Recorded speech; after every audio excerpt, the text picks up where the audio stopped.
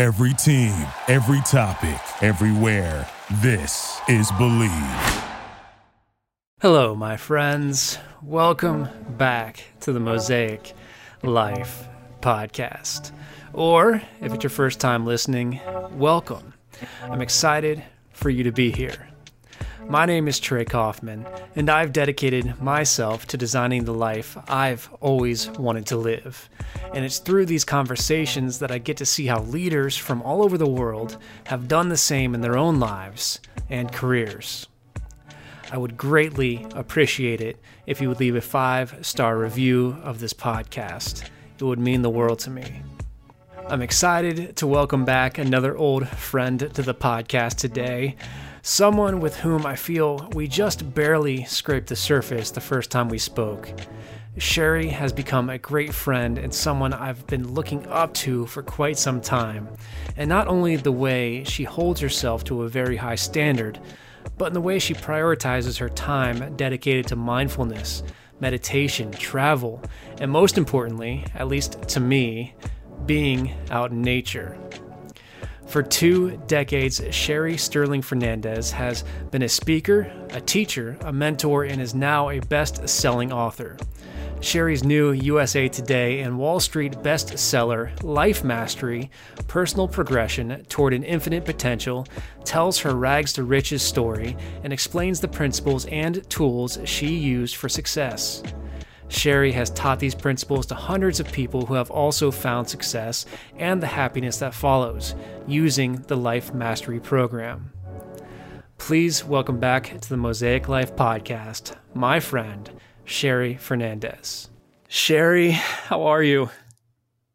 I'm so good. How are you? Oh, I'm doing great. I've been looking forward to catching back up. It's been, it was last fall when we last spoke, and it was one of those conversations that just kind of stuck with me. And your demeanor and I guess your vigor for life and really demanding the best for yourself. It's just, I don't know, that's you don't always get that with everybody, and with you, I certainly did. And I'm very fortunate and thankful to have the chance to talk again.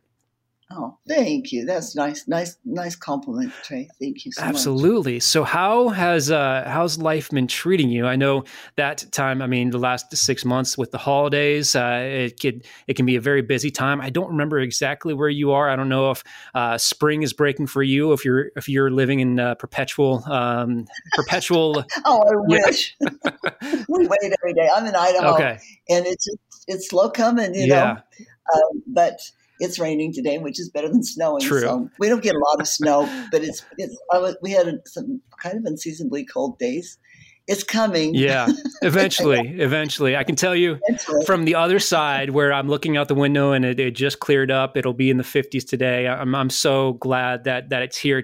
To me, it always feels like a fresh start, a new beginning. I know that feels kind of cliche to say, but it's this new motivation for me to step outside and experience new parts of my life that I've been working toward. And it's just a very exciting time for me personally.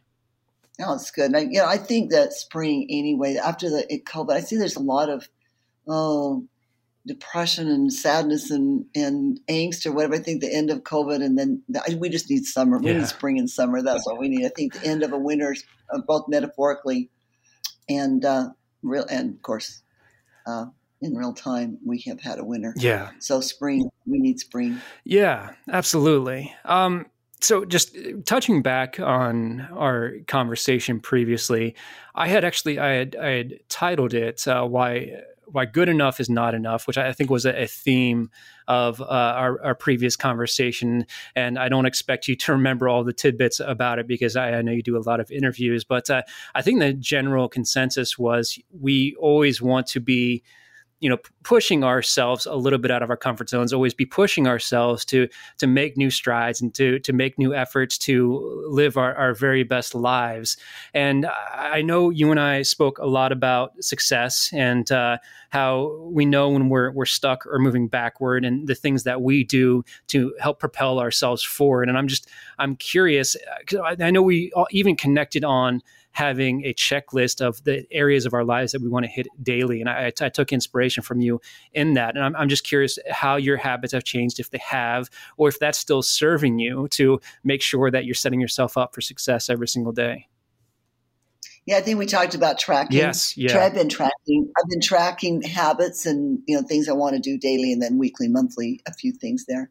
But mostly daily for 40 years. I'm not about to. I'm not going to quit between November and now. No, I track some items. I track some habits I've had for decades that are solid, but I still like to you got to have some success, a row of success check marks, right? So I kind of keep some of those things on just so I know I can build some momentum. But yeah, the thing I struggle with right now is I had a little surgery on my throat some years ago, and I struggled drinking enough water. Yeah. So I'm working on drinking my water, and I've got a goal for 50 push-ups without stopping by the end of March. I'm not That's sure great. I'm going to make that one, but I can do 35, I think. On a good day, I can do 35 without stopping. And so that's amazing. I'm going to 50. And now my doctor said, he said, "Are you strong?" I said, I think so. I can still do 30 push-ups. He said most women any age can't do any push-ups. So I guess I'm doing okay. I would make the argument that most people can't do more than 10 push-ups in one go at it. And I say that very humbly because I started very lightweight strength training last fall, and it took me a while to get up to that 35 mark at a time. And it's certainly a big accomplishment to be there, and the progress only builds upon itself. So serious congratulations to you. That's incredible. Oh, thanks. I'm not naturally a strong person, so I work hard for it. But I didn't start doing push-ups. I've been working fitness, since about 30. And I'm 66 now, but push-ups isn't something that I started doing till my 50s. And I could do 50. I think my record was like 56 military push-ups without stopping. Yeah. And I'd like to get back to that. Was about 6 or 7 years ago. And I think I could do that again. I'm not too old yet. Absolutely. Yes, absolutely you can. You mentioned fitness, and I've got a note here that you used to own Fitmania, correct? Yeah. Yeah. I don't think we spoke about that last time. Was that? I mean, I'm guessing from the name of it. Was it a gym or what was that? It was a boutique gym, intense interval training. It was HIRT training. It stands for high intensity interval training. Yeah. So it was pretty intense. I don't think I've never seen a program as intense. I've even done a little bit of CrossFit. But still very doable because we did mostly. Natural, body weight exercises. Yeah. So it wasn't hurting people and yet pretty intense, which is, in my research, the best way to get fit fastest, right, in every way. So we did that. We worked with people on diet. And then we had also Fit Life, which was the personal development side. Right. It wasn't very long into that business.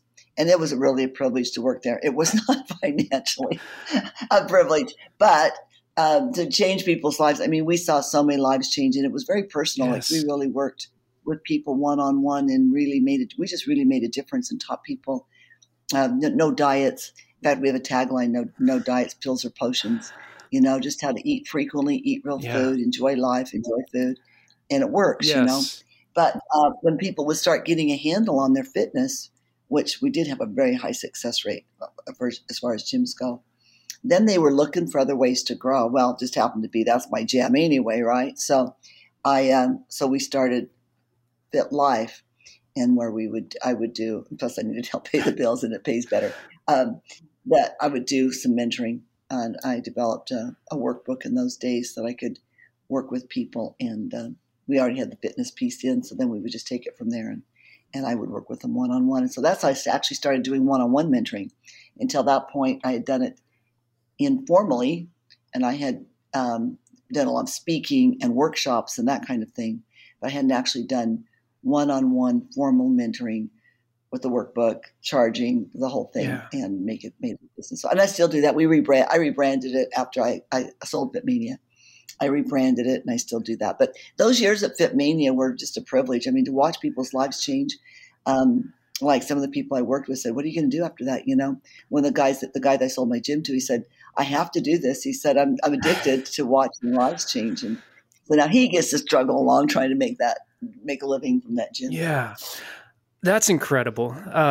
That transformation process, I absolutely love seeing that. And I don't know, you have a much clearer perspective on it than I do. I love the real transformation where you have to have a very real conversation with yourself. And obviously you can have coaches helping you, but when you are able to understand that no one can do this for you, this is the work that you have to do, you have to put in, that's when real change, at least from what I've experienced, really starts to happen. And the mantra that the no diets, no potions, I love that, because I am so sick of seeing quick fixes or things that are sold as quick fixes, whether it's a diet or a pill or even surgery. When you are actually willing and able to put in the work and put your nose down every single day and be able to look in the mirror and see and celebrate incremental progress and see it turning into large scale progress over time, that's when the real winning feeling really comes about. So helping others do that had to have felt incredible. It is. And you're right. It has to be something that you decide to do. But this is kind of where the tracking thing starts too. If you can start building the habit, you begin to realize that people don't know it right off, but they'll learn that as they develop the habit. They start doing a workout and changing their food as a daily way of life. Yeah. They start to realize, oh, this is just going to be me. And but I don't think sometimes people don't know until they get started. Yeah. One thing I think I just could like to share this little thought with you. When I first started, I thought people would come into my office, and I just thought, I wish I could just somehow give you some magic pill or something that would do everything. Because there's no pill. Right. I mean, you can lose weight on a pill, but it's not really about weight, right? And it's not going to be a lasting change. You have to change yourself. But I wish I could somehow magically help this person to change. But it didn't take me very long to realize, no, it wouldn't. It would lose. It's the process. Yeah. It's having done this. The real growth comes from the effort that you put in. So even if I could, I wouldn't do that to people. That road, that journey, and having taken it yourself, it's not just about being thin, right? It's about who you're becoming in the process, and the disciplines that you're gaining, the things you learn about yourself. If you could just be magically thin and fit, you would lose the best part of the process. Yes, absolutely. I feel like I just told this story, and I don't care. I'm going to tell it again. When I was kind of going through what I generally refer to as my spiritual awakening and realizing that I can do better for myself in this world. And I started tracking my habits and meditating and looking inwardly and seeing what areas of my life I could change. It was such an incredible feeling. I felt like if I just told people like what to do and they could just change their lives, it'd be amazing. But what I quickly found out was that you can't just tell somebody to make a small tweak in their life. Like you can show them the results, but until they actually want to make an effort to make a difference in their own lives, it's going to fall on deaf ears. And so when people are able to discover that for themselves and they can feel and see and feel what hard work does for them, for their minds and their bodies, that's where that true magic is. And I absolutely love seeing that. And I wish, like you, I wish there was a little potion that you could give people so at least they could see the light so they can run toward it, because it feels so incredible to see that. But there's nothing. It has to just be started by each one of us. And that's just, I have this as a mentor, and also as a fitness professional, or just as a person with some maturity. There's so often that you want to say, let me tell you, I've got some advice for you. But it doesn't work. And whether it's a client I'm mentoring or a friend or whoever it is that's looking to change their life, unless they ask, it falls on deaf ears, right? There's no point in giving advice to or suggesting unless somebody asks you. Or looks like they're asking you. And even then, they might take it, they might not. But so you have all this knowledge and wisdom. I feel like I have a lot, but I keep it to myself. Unless that's why maybe I like doing the interviews. I get a chance to share, somebody asks. Absolutely. So, I mean, of course, obviously, if somebody's a client, they're here, they're working with me. They want to know what they want the help, and they wouldn't have paid me the money, right? And so then that's an opportunity to share. But day in and day out, and just going around spewing advice to people, it doesn't really work. I agreed. When you're working with your clients, do you have to be careful or cognizant about how much you give them at one time? Because relevant to our conversation, I mean, if you tell somebody, if you give somebody a list of 15 bullet points of things they need to change right away, they're just, their eyes are going to gloss over and they're not going to do anything. So are you careful about giving your clients just like small steps to start with?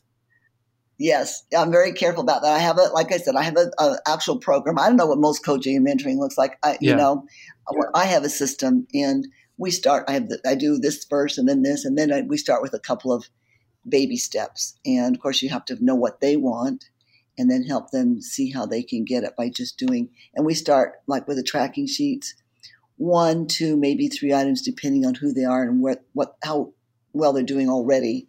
We start tracking. And then when they've done that successfully, we add a few more things, and then a few more things. Then I add another skill set on how to effectively change the way that we think, because not everything can be put on a tracking sheet, right? Then I start another skill. So yes, I won't take anybody. They won't stay with me for 3 months. It takes me I don't care how high an achiever somebody is. Nobody's going to learn this stuff in less than 3 months. And most people will stay with me for a lot longer, because it takes a long time to practice and do these skills. Took me, I used to, when I was writing the book, I'd tell Ken, I feel embarrassed that this book has come out so easily. And he said, I said, it's only taken me 7 months to write it. And I was traveling a lot still, I wasn't even doing it all the time. He said, it took you 40 years to write this book. And that is the truth. Yeah, I love, I'm going to butcher this, but there's an old, I guess, a fable or whatever you want to call it, where somebody walking along the street sees an artist sitting at a restaurant, and they walk up to the artist and said, hey, will you draw me something? And the artist takes about 20 seconds to draw, a piece of artwork. And then he says, that'll be $10,000. And the other person says, why? It took you 20 seconds to draw that. And the artist says, well, it took me 40, 50 years to learn how to draw so well, or something along those lines. And that's always really stuck with me, because you're not buying that piece of art on a napkin. Essentially you are, but you're buying all of the work that somebody's put into learning and growing and becoming renowned for what they're capable of accomplishing. Yeah, I think I actually tell a real life story in Life Mastery that's very similar to that, where we had an artist teaching some kids, or showing some kids how he paints, and he sells these paintings for a few $1,000s, and it took him an hour to do this painting, and they're like, that isn't fair. And he said, I have to pay for all the paintings I couldn't sell for the first 30 years. It's covering all that. But yeah, that's really true. And when I can speak or teach something just pretty easily without a lot of preparation. And Ken tells this story a lot. He said, Sherry can do this in a few minutes, but it's because she's done it for 40 years, right? He said, I have to prepare something for hours. And it's frustrating. She can just get up and teach something. But I've got decades of experience doing that. First, I couldn't do that at the beginning. Yeah, absolutely. So I'm curious, because I don't know how deep we got into it previously. When you work with someone, are you working with a particular type of client? Are you working with somebody who has a particular goal? Or are you working with people who need to unlock areas of their lives? I work with high achievers. Okay. That's just my jam. Absolutely. I'm working with people it doesn't mean that they're already hugely successful, but people who have got a lot of desire, because I'm working at that's just where I do best, with people who know they know they want some things. Yes. They're not sure how to get them, but they're motivated. I can't motivate somebody. I don't even want to try. So I work with highly motivated people, but they can be, sometimes they're already very successful in their business or in their lives. They just want more. And sometimes they're just trying to get it figured out. I don't work with people who need counseling and that kind of thing. It's that doesn't serve either one of us. So did that answer your question? I think that answered it. Did. But interestingly enough, Trey, and I think this is not coincidental, but most of my clients are younger to middle-aged males, and they're entrepreneurs of some sort. And that just seems to be who I attract, or maybe it's a personality type that looks for the kind of mentoring that I do. They're big dream people. We do what we call big thinkers dinners, try and create thinking groups of people that just want to talk about ideas. These are people like that. Oh, I love that. People who've got big ideas, do big thinking. They just need some help getting it, lining out themselves and their dreams. I love the idea of a big thinkers dinner. That sounds incredible. My imagination is running wild. I'll watch you next time. I got it. I just had one. It was really great. That's awesome. It was so good. That's great. Small one. And we just do this. We just provide dinner and then watch people talk. But we have another one coming up. I'll send you an invitation. Please. Maybe you'll need to come to Boise. That sounds great. I want to ask you about, so, I mean, I guess on paper, it makes sense, the type of clients you work with. I guess I want to see if we can dig a bit deeper, because I was just having a conversation about generations, I think yesterday. I'm curious. I mean, I think you said males 30, 40. So we're looking at millennials. I mean, are you seeing a difference in generations from going from Gen X to millennials to now Gen Z? Or, I mean, would you say that the bulk of your clients are millennial males? I love millennials. Yeah. That's who I work with at FitMania. And they are millennial males. They would be, you can maybe a little bit at each end of that. But I don't think it's so much certain generations. I don't really love that typing of people. I just think that the time of life that they're in is the biggest thing. I think that's the biggest thing. But I do love my millennials. And I do seem to have quite a circle. That it seems the people that are we're working with and involved with, Ken and I both seem to be mostly millennials and mostly males. A few females, but mostly males. It just seems to be how it worked out. Yeah, and that's and I agree with you. I for the longest time I hated being typecast as a millennial. Now it just kind of rolls off my shoulders. But it's interesting thinking about, let's just say, my particular age range. I'm 36, so I think I kind of fall somewhere in the middle. Yeah, you feel right, Mike. You should hang out over here more. But it's just, I had the experience of growing up wanting to make a difference. And I know those around me, had the same, and falling into a career where we felt like we weren't valued and switching constantly because we were feeling underutilized. So I certainly understand where that mindset comes from. We're wanting to do big things. And when I finally hit my stride and I realized that I needed to actually put in work to become a high achiever for what however I define that, that's when I really started to, find that stride and find the success that I wanted to. So yeah, it's no surprise to me that the 30-year-old generation, 30, 40 is finding you that way. I guess I do want to ask, without going back into the generations. I mean, what are you seeing in the younger crowd? Because I mean, obviously the 20-year-olds, they're no slouchers, and they are the ones now starting the big Silicon Valley businesses. So I'm curious if you're seeing the younger generation come up in the same manner, or if it's slightly shifted because of technology or because of mindset. I don't know if I'm really too prepared to address that. Sure. The only things I would say about that, first of all, is I know there's been some negative talk about millennials. I do not know what it even is. Just think they rock. And I'm not surprised at all that you're one of them. I guess I would have guessed that. My youngest client is 28, and he came to me like you just talking about, wanting to do great things. I want to be a life coach, but at the point he was driving for Amazon and couldn't put two cents together, right? He knew he wanted to do that. He wanted to be married, have a family, have a career, find his way. He was trying to figure out how you could get from where I'm at to being somebody who makes a difference. So he would be a different generation. I don't know what it would be called at 28, but I still see the same thing in him. So again, I'm just going to say that I do think the world is more open for opportunity to make a difference now. There's more opportunities. But I don't think it's so much a generational thing, is that the millennials ended up being that generation where you can do podcasts like you can do podcasts from your home. You can do things online. You can make a difference in so many different ways. And so I think it's more about the time period they landed in my opinion, than being anything special about or not special about that generation. Yeah, that's I certainly agree, and I need to thank you for the work you're doing, because it's so helpful to have somebody who you can look up to and work with to guide you in the direction that you want to go. As we mentioned, having the resources to look to somebody who's been doing this for decades and being able to follow their lead and take their advice and utilize it in your own life. It's invaluable. And they help me too, Yeah. My generation, we've got a few issues like technology, doesn't come easy to us.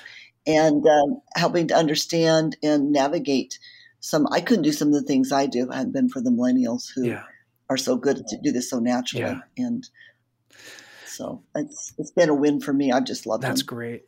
You mentioned Big Thinkers Dinners, which again is amazing. But I think you also mentioned that you're doing workshops again, which is for the first time since COVID. Do you have workshops outside of the Big Thinkers Dinners, and what do those look like?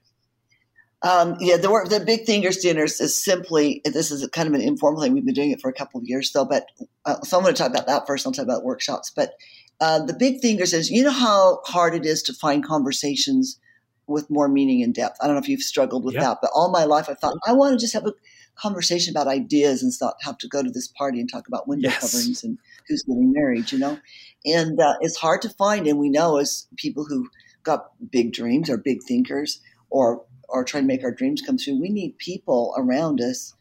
They're the sum of the five people you spend the most amount of time with and all that. And I thought, where do you find those? And so I thought for these people now who are still out there and trying to make things happen, I wanted to provide an opportunity for them to have that.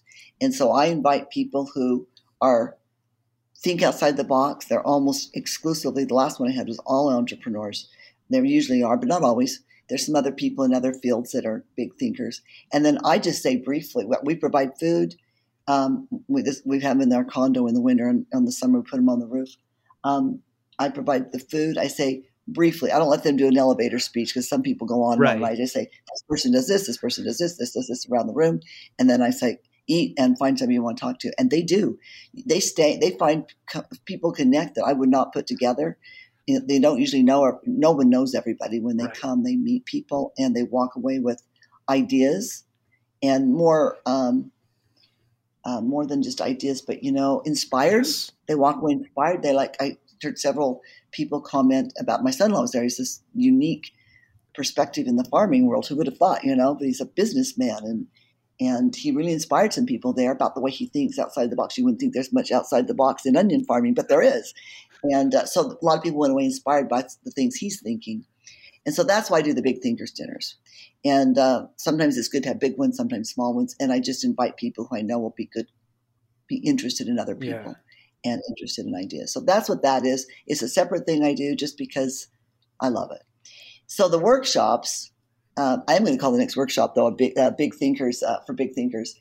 The workshops, I'm hosting one. I'm doing one right now. I go into businesses and do them. I'm doing one right now in a business for a builder here in Boise, and his people that work for him, builder real estate. Again, he's one of those people that does everything. And we're doing one. My assistant and I are putting one together that we'll just do by invitation and a check. And it's going to be a 1-day workshop in the end of April. So we're doing that, and then we'll set up some other ones too. But just getting out there a little bit. COVID's over, and just trying to get out there and get reestablished in the workshop thing. Oh, that's great. I thought speaking was more my deal, which I've loved to speak all these years, but I really enjoyed the interaction of a workshop. Yes.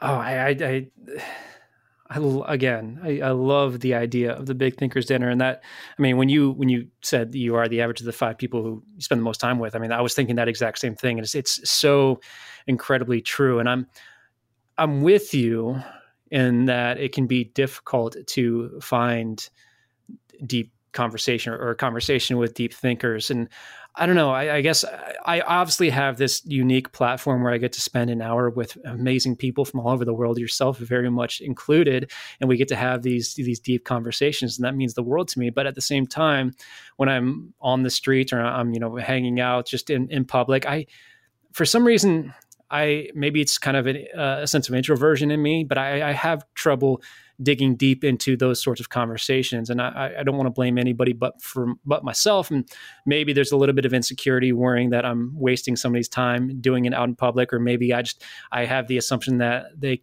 can't hold the same sort of conversation that I want to have with them. It's a judgment and it's a bias that I should not have, but I do. That's actually probably true, Trey, to be honest with you. At least that's why, because I try, and we have some social groups, of course, and people that we love and things we do socially with, but travel with. but it is still, there's very few of those people that I can have these, these kind of conversations with. Yeah. So it probably is not you. It's probably them. But it is, I think it's important. I think that this is a great platform for you, but it's still pretty limited, to be able to have exchange in a casual way with people.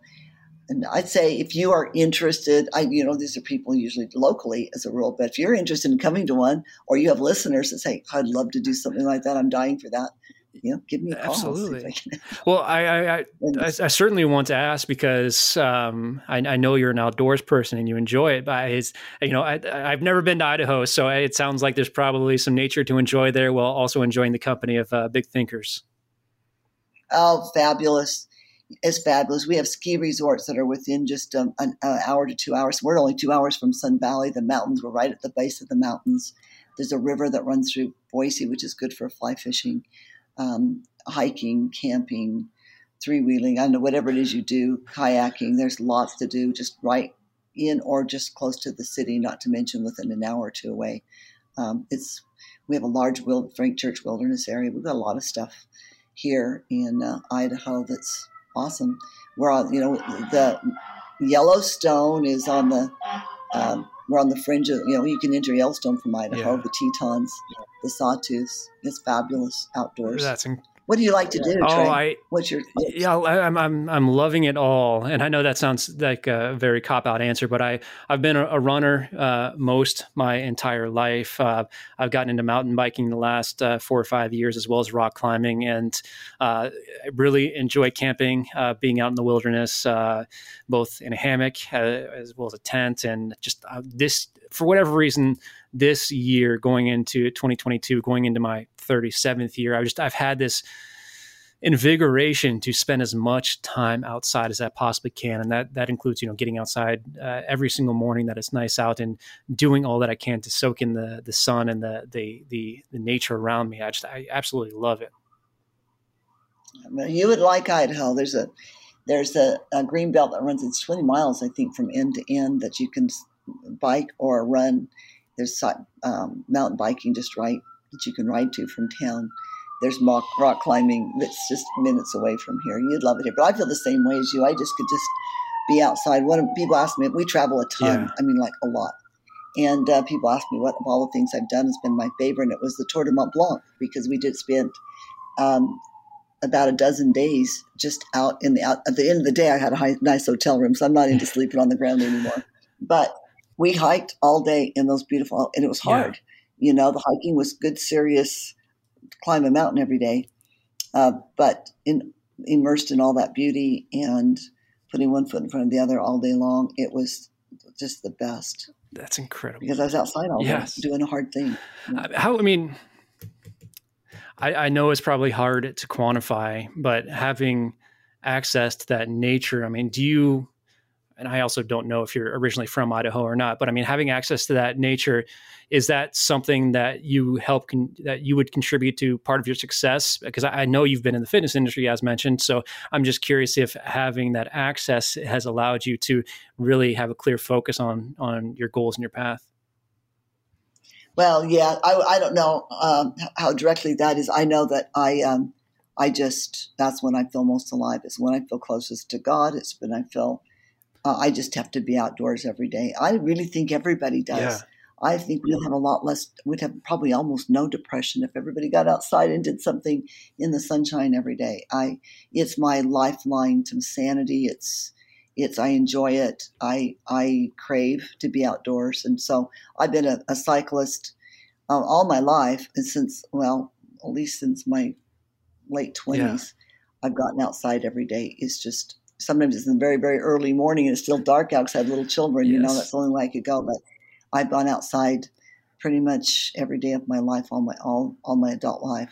That's amazing. You made a statement that I want to talk about, and I want to bring it up because I was just recently having a conversation about this. You say being in nature gets you closer to God, which is it's a fascinating idea for me. I think for a lot of people, I was asked, do I find spirituality in nature when I'm rock climbing or mountain biking, and I kind of laid down a blanket yes, which I think could be essentially true for everybody, but I think it means something different for everybody as well. I mean, what is it about nature that you feel gets you closer to God, or makes you feel like you're being reinvigorated with a spiritual awareness? I guess what is that element, if you're able to name it? I'm not sure. Maybe it has something to do with creation, and I live right downtown in Boise, Idaho, so I'm surrounded by big buildings. Yeah. They're nice, they're marvelous, but they're never going to compare to the things that I just got back from a trip in Peru. We were up in the Andes and we're in Machu Picchu, right? And this has been this big dream to go to Machu Picchu. It was great. It was marvelous. But Machu Picchu was fine. But it was the Andes that blew me away. We went to the Galapagos on that same trip, and it's all really cool and everything. But it was so much, that being outdoors every day in the Galapagos was so much more moving to me than watching the ruins of a civilization, which I found out sacrificed children. So thank you. I was way less impressed. But being outside for me on that trip, it wasn't Machu Picchu and the ruins. It was the Andes. It was the Galapagos. It was the water. It was the animals. That's what I took away from that trip. Yeah. But those Andes are awesome. I mean, they are something. That sounds incredible. I know you had mentioned previously that you're a practitioner of transcendental meditation. I mean, do you draw parallels between being in a meditative state and being out in nature, or do you get the same benefits? I'm not sure how I'm trying to ask that. I think there's lots of kinds of meditation and ways to meditate. As mindfulness is really what we're talking about, right? Being mindful. I do transcendental meditation. I don't always. I just do simple breathing meditation, focused meditation as well. And that's really rocked my world. Being outside, I can get a lot of the same benefit, putting one foot in front of the other, that hiking, one foot in front of the other, one foot in front. That can be a meditation if you can be mindful. And so there's lots of ways to meditate. We think of it as just one thing, but I think mindfulness itself. There's a magazine out by National Geographic that's out right now. It's only going to be available a few more weeks on mindfulness, and I'd really encourage people to buy it. We get this idea that it has to be like, I did this in the book, flowing robes and incense or something. But mindfulness is just an everyday thing. It's being in the moment. Happiness only happens in the moment, right? Anxieties in the future and depressions in the past. Nobody's depressed or anxious in the moment as a rule. I mean, if you're really in the moment, you don't feel those things. So mindfulness is for everybody. And that magazine has got some real practical, the whole thing is devoted to it, practical ways to be mindful. And I think it's something we really need in our society worse than ever, some mindfulness, because it's so busy, it's so noisy, and there's so much things like news everywhere that we need to just dial it back and bring it back home and find peace inside ourselves. And I think that's going to be the answer to a lot of the mental illness that we have, a lot of the struggles people have, is finding it inside themselves. It's been my journey lately. I know one of your questions is, what are you working on? This has been a new thing for me. I've been a push type A person all my life, but the last few years, it's all been about mindfulness for me, and the peace that comes is awesome. Yeah. I don't know if I answered your question. I rambled off on my own topic there. You did. And one thing that you said, it was, I think it hit right on point, is that happiness is in the moment. And I don't think I've ever said that verbatim before, but I mean, the truth is right there, because if you think about things that are forthcoming that will eventually make you happy, then you're putting a kind of an ultimatum or a deadline on your own happiness, and you're saying that you'll have it eventually, but you're not allowing yourself to have it right now. So that mindfulness, to realize that thinking about what we have right in this moment and being okay with what we have and accepting of what we have, so much of that has played into my own personal well-being and realizing that there's nothing else right here in this moment that I need right now to survive, to be content, to have joy in my life. And that's been a very powerful exercise for me. And if there's something that feels wrong, that mindfulness or that introspection will allow me to pinpoint it and then hopefully work to remove that influence from my life. And that's just been so powerful for me. Yeah, that is so true. It's like, it isn't about just sitting in a spot and being quiet or saying, right. It's about becoming more aware of what's going on inside you. When you're aware, so many times we have these uneasy feelings and we just go about our day and they nag at us. When we can stop and be aware, then we can go, oh, that's what that is. And then it's gone and we let it go. But that meditation practice, from my experience, and I'm not an expert, and so I've only got a few years, but I think it takes a lifetime. But in my experience, learning how to be mindful has taught me how to understand what's going on in my body and my mind.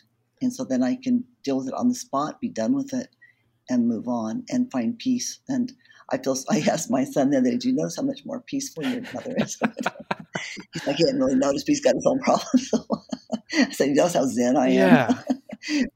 You know, one of the things that impressed me when I started, one of the reasons there's two reasons that I got into, the other one you might ask me about later, but I got into meditation serious. I mean, it was always kind of playing in the back of my mind, but one was I had read a book by Tim Ferriss called Tribe of Mentors, and I was impressed with how many people, he didn't ask people if they meditated, but how many of these people contributed.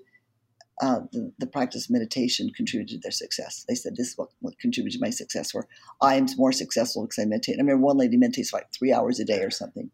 I'm like, I keep running up against this everywhere. People who are very successful that I admire seem to meditate, you know, and I still can experience that. And I thought that it's got to be important. And so that's kind of what got me started, but I still was just playing with it. Then I had another little more profound experience. And I said, okay, it's time to be serious. And I've been doing it now faithfully for a few years. I don't know for sure, maybe 3 years. If you don't mind me asking, what was your profound experience? Well, you know, you have this question about a book that's changed my life. When I left, this is kind of probably more than information everybody needs, but I left that meeting, I'd poured so much of my heart and soul in. And I'm the mentor coach, right? I'm supposed to help other people realize when their life is out of balance and they've given too much, right? But that happened to me, and I left with a ton of chronic pain, and I kept trying to find answers and this, and of course everybody thinks they've got an idea, and the chiropractors and the physical therapists and the lotions and the ointments and, and the pain doctors, and when I could hardly, and I'm just a very physical person, been all my life healthy, and I couldn't hardly run across the street without pain, and just it was my back and my knees, it was just I couldn't, my hips especially. And a friend of mine handed me this book called The Great Pain Deception. I'm going to repeat that. It's called The Great Pain Deception by Stephen Ray Osnich. And she said, people will read this book and their pain just goes away. And it did, because you know why? When I understood what was happening, the pain was gone. It's like the meditation thing. When you say, I see what's going on now, then you can let it go. Well, when I could say, this is what's happened, and it just was gone. I didn't read the whole book. I mean, I did read the whole book twice, but I didn't have not read the whole book before. I was like, I get that now. And I have I'm 66. I have zero chronic pain, absolutely none. And I don't go to any chiropractors. I'll never go to another chiropractor. I already knew that one anyway before. I just was doing it because it made me feel better for a minute. Physical therapists. I'm not using CBD oil. I don't do anything like that. I don't even stretch anymore. I was addicted to stretching, you know. I don't even stretch just a little bit before my workouts. I don't need to do any of that stuff because I have meditation. Yeah. So that's what changed my life, you know, understanding not just the book and the pain going away, but understanding that. And that's when I said, okay, meditation, it has to be meditation. And because of meditation, I don't have pain anymore. And because of the book, I got really serious. I didn't just do it because it was a good idea. I did it because I really wanted the benefits of it. I will, of course, put that book in the show notes. And I know a couple of people who could use that book, so I will probably be gifting it as well. So I appreciate you sharing that. I want to go back a little bit when you asked your son if he noticed that difference in you. And I know we kind of chuckled at that, but it's it was funny to me because I finally got back into a daily practice this year, and it feels really good. And as we discussed, it should be no surprise, it feels really good to have gotten back into that daily meditation practice. I sit down first thing in the morning for about 20 minutes each time. And of course, I feel better. And I have shared this before, but I'll share it with you because you might have some different insight. My cat of all creatures, I think, has noticed that in me. And I give you a reason why. He's a bit older. I think he'll be 13 this year, and he's getting a little bit grumpy. And sometimes we'll play. He'll get a little bit of aggressive with me. And since I have started meditating daily, that aggression seems to have dissipated. Which, I'm a fairly pragmatic guy, and I try to think of the other reasons that might be the case. But it was impossible for me to ignore. So just that sense of calm that I feel within myself, it very obviously is being protruted outward. And I'm glad to see that. And I hope it has an effect on other people when they see that in me. I think it does. I think that I do feel like I'm more pleasant to be around for myself. I like myself better. Yeah. I'm a little less, because I am you said this before, passionate. I'm very intense and passionate. And I think it just be overwhelming for people sometimes. But I do feel like I am easier to be around. I think I listen better to my clients. I can be more in that moment. I think that I am. I don't know that anybody's going to put their finger on it and say, well, Sherry's a lot different. It's subtle, but I feel like there is a difference in me. And it doesn't even matter if they don't notice anyway, because I'm noticing. I only do 20 minutes a day. And, I don't know at this point, I don't really see, once in a while I'll stay a little longer. I don't really see that I need more than 20 minutes. I think 20 minutes is adequate. Yeah. Life's got a lot of things that it demands. I'm leaving it open. I might go longer at some point, but right now I feel like 20 minutes of serving does what it needs, because once you start doing it during the day, you stop once in a while. Right? I'm sure you do this too. Once in a while, you just think, okay, 3 breaths and let it go. So in a sense, I meditate here and there throughout the day for a second or two, a minute or two. And I think it's enough for me. I don't think I'll be the 3-hour meditator. Yeah, I don't. I think I'd get too bored with myself. I'm the same way. Although there have been parts of me and periods of my life when I've had a desire to go to a silent meditation retreat, which I think I'm enamored by the romanticism of it. I don't know how practical it would be for me to sit for 8 or 9 hours at a time, but from the texts I've read about it and the experiences I've seen and heard from other people, it seems like it'd be a life-altering experience. It's a big commitment in yourself to actually do that. That'd probably be a great growing experience. Yeah. And I don't know that I feel particular desire to do that. I might somewhere. But one thing I think with any of these things, meditation or exercise, they also need to be in their place, right? You don't want to become so obsessed with this one thing. It's just another thing. It's just another tool. For me, praying is really important, and my exercise is really important. It's just one other practice among many. I don't want it to own me. It's not going to be my thing. I'm not going to go to Tibet and sit with the monks. That's not. It's just for me. Yes. It's to make my other things happen. It's not going to be my life. Well, that's such an important lesson for really so much in what we do. I tend to say let's just pick out running, mountain biking, and rock climbing again, I fall somewhere between casual and competitive, whatever that middle ground is. I know I'm never going to be an elite athlete. Could I, if I worked 12 hours a day at it every single day? I don't know if my body would hold up at this age, but I know that I'm never going to be at a level where I'm going to podium in any of these things. And I think I subconsciously told myself the lie that I would be elite someday. And so I always forced myself to make concessions to actually perform as well as I could. But when I was able to start telling myself the truth and that you're doing this for you're doing this so you can be the best version of yourself, it took the pressure off. And it just made me feel so much better about those practices, whether it's meditation or exercise or anything in between or anything in your life, when you understand the reasons for which you're doing it, it feels so much better. And it feels like you don't need to do it, but you actually want to do it. Yeah, it makes it not a stressful thing, but a part of your life and something that you enjoy. And of course, mindfulness in your rock climbing activity will make it feel more joyful than you thinking, oh, I need to do better. I need to be better. I need to be better. How does this feel to me? How does my body feel? How does my, feel the muscles in my arms, feel the muscles in my back, those kind of things. Being mindful of what's happening is going to bring you a lot more joy than see if you can be better than somebody. Exactly. Better than somebody else at it. Exactly. Yeah. Unless you were on the professional, in which case you better be better than other people. Right. I know we're coming up on an hour here. I'm curious because we are talking again about 6 months apart, and I know the world is constantly changing. It's changed significantly since the last time we spoke. I'm curious what your 2022 looks like for you, or if it's, you're at a place in your life where as you find that consistency, if you get to do the same thing tomorrow that you did today, it's a win. I mean, for me, that's kind of where I'm landing right now. And I'm curious what the outlook for the rest of your year looks like or feels like. I like what you said. I like what you said about, my day-to-day life and the trajectory I'm on feels really good right now. I came home from this marvelous trip, which one that I planned, and we traveled a ton.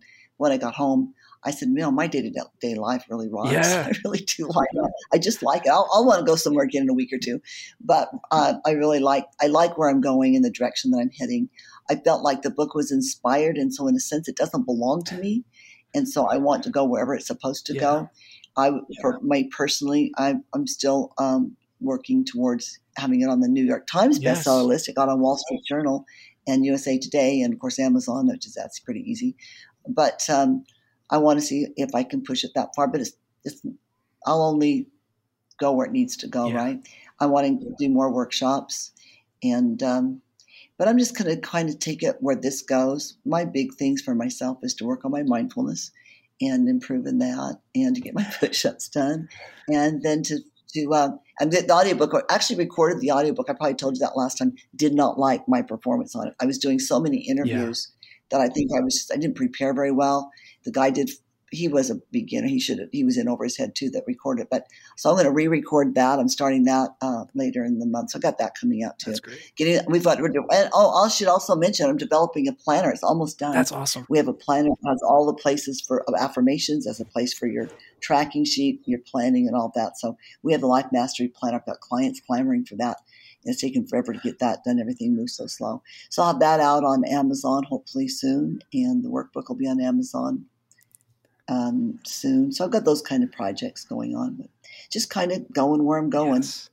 I love that. I enjoy speaking with you so much. And I hope we get to do it again sometime soon. It seems like our values or our integrity is aligned, and what we want out of our lives feels very similar. And I'm so thankful to have had the chance to get to know you a bit, and honestly, to take so much from our conversations and lessons and your life experiences. It means the world to me. So truly, thank you. Well, I think we have really good conversations, Trey. And I think every time we've talked, this is probably about our third time to talk, maybe. Yeah. We have to just talk together. Anyway, we always have the best conversations. And I am a millennial magnet. Yes. Maybe I was born way too early. I don't know. But anyway, we do seem to have good conversations. You do great interviews because I think your interviews are good because you sincerely want to know. Thank you. And that makes all the difference, I think, in a good interview. Yeah. I want to do it otherwise. I'm so interested in the experiences of other people have had, because it allows me to move forward in my own life and to see the things that people are doing. And I don't know. It means the world to me. That's how I learned, to watch what other people did and wanted to learn from them. And yeah, they were both authors and speakers, but still, that's where you go. Absolutely. Well, Sherry, you know the drill. I have a few closing questions for you. And if they're the same answers as they were last time, all that much better. Or if they're different, that's perfectly great as well. I'm curious to remember what those are. And so the first of which is, I always want to know, what can the world do to benefit you? So if somebody's out there listening and you're looking to grow in a particular area, I know you said you want to be on the bestseller list. So if it's purchasing your book, fantastic. What are you looking for to continue your personal or professional growth? Well, mostly my main jam is that that book gets into the hands of people who want it. But obviously, buying the book, it's on Amazon, Life Mastery. That's the best thing that could happen. And the more they get bought, the more they're out there in the world, the more difference it can make. And so that's probably the biggest thing. And if I can do anything for anybody, I'm very accessible. People can email me or Facebook message me or contact me on the website. There's lots of ways to get hold of me. So I'm really available. My main thing is just to make the world a better place and to do what I do and in the realm that I'm good at, which is mentoring people and help them pull their lives. Yeah, they make their dreams come true. I love that. So it's out there for that. So that's really what I live for, is to help other people's lives go. That's great. That's such a noble cause, and that's amazing. My next question, I know we spoke about a handful of books today, but I am curious if you could pick a book that's just had a profound impact in your life, either in your entire life or recently, and what that effect has been. What would it be and why? So many books, and that question is so difficult. Some people, I've got 6 children, and people say, "What is your favorite child?" I'm like, whatever one I'm with at the moment. That's a good answer. I say books are that way too, whatever one I'm with. But I told you about The Great Pain Deception. Yes. That one really changed my life. There's another little book, though, that I think was really good for me. It surprised me that it was good for me because I'm supposed to already know all this stuff. But it's called Soundtracks by John Acuff. Okay. And I like that little book. And have my clients read it. Another book I've reread recently that's really good, I think for all of us, is Eat That Frog by Brian Tracy. So those are some. But that Great Pain Deception probably changed my life of anything I've read recently more than, and that's actually 3 years ago or something. But that one's been big. That's fantastic. Yeah, I'd never heard of that. I've never heard of any of those books, but the Great Pain Deception, I will absolutely be picking up because that sounds like an incredible book. So I appreciate you sharing that. I will warn you share that book with other people. Some people like their pain. Yeah. That identify their identity. So not everybody's going to thank you. Yeah. That's if you find somebody who really wants to think outside the limits and doesn't want to do the surgeries and the pills, that's a book for them. That's such an important point that you make. And I'm sure we could talk for much longer about that. But yeah, some people feel like they need to be identified by the things that are wrong in their lives or the things that are going wrong in their lives. And that's something to be cognizant of. I appreciate you sharing that. And then last but not least, Sherry, if you could leave the audience with one call to action that perhaps you live your life by, or you try to implore others to live their lives by, what would it be? That's an easy one. And if I get asked anything along that line, I have the same answer. So if anybody listens to any more than one of my interviews, they'll hear the same thing. But we live in a society where everybody's trying to make a difference, or there's a lot of anger about politics, or maybe they've got relationships that aren't going well. Whatever it is you would like to see in the world, whatever difference you'd like to see in the world, it starts with each of us. We improve ourselves, and it has a ripple effect, and it goes out and changes the world. Gandhi said, "Be the change you wish to see in the world," and that's what he meant. The only thing you can do is fix you, work on you. But when we do that, if it wasn't that you and I are working on us, we wouldn't be having this conversation, right? When we work on us, that's what makes a difference. Otherwise, we're trying to apply force to things where we have no power. Yeah. So well said. Sherry, thank you again. If people would like to find you online, if they'd like to purchase your book, find you on social media, what is the best way for them to either contact you or find the best links for you? You can contact me at sherry@lifemasteryinfo.com or on Facebook, or someone else runs my Instagram account. But I don't know how those work. But I think you can get a hold of me that way. I don't know. And then, of course, the book is available on Amazon, Life Mastery, Personal Progression Towards an Infinite Potential by Sherry Sterling Fernandez. And that's on Amazon in hardback and paperback, and his ebook is available there. So excellent. And of course, messaging and any way you can get a hold of me works. Perfect. Well, I will absolutely have all of those links in the show notes. And again, Sherry, thank you so much for catching up with me. And I look forward to talking with you again soon. Me too. Let's do it again, Trey, and I'll see. Who knows? You might be able to come to Boise when I do that next dinner. I'll send you an invitation. Please. Yes, that sounds fantastic. That's awesome. Thank you. Okay. One last time, I want to extend a huge thank you to Sherry for joining me back on the podcast. It's always so wonderful catching up with her, and I love hearing the way that she's been prioritizing her own happiness, health, well-being, all of it through her travels and her time spent outside. If you would like to learn more about Sherry, please be sure to check out the show notes at themosaiclifepodcast.com, where you can find out how to contact Sherry, how to purchase her book, and to get all the detailed notes from this particular episode. If you're looking for more content related to happiness and lifestyle design, I launched a brand new podcast a few weeks ago called Bits of Happiness. It's a short form podcast that allows me to share some of the lessons I've learned through all of these conversations with all of these incredible leaders throughout the world.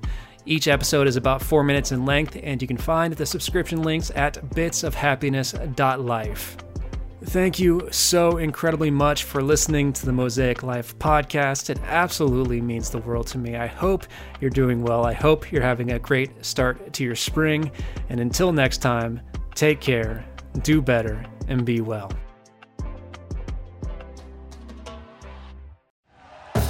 Thank you for listening to Believe.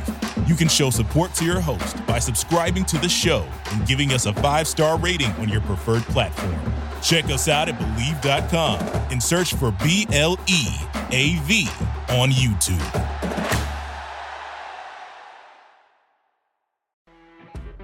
You know when you're listening to a true crime story that has an unbelievable plot twist that makes you stop in your tracks? That's what our podcast, People Are the Worst, brings you with each episode. I'm Rachel. And I'm Rebecca. We're identical twins who love true crime cases that make you say, didn't see that coming, and we hate the people responsible for them. Listen to People Are the Worst now on Apple, Spotify, or wherever you get your podcasts.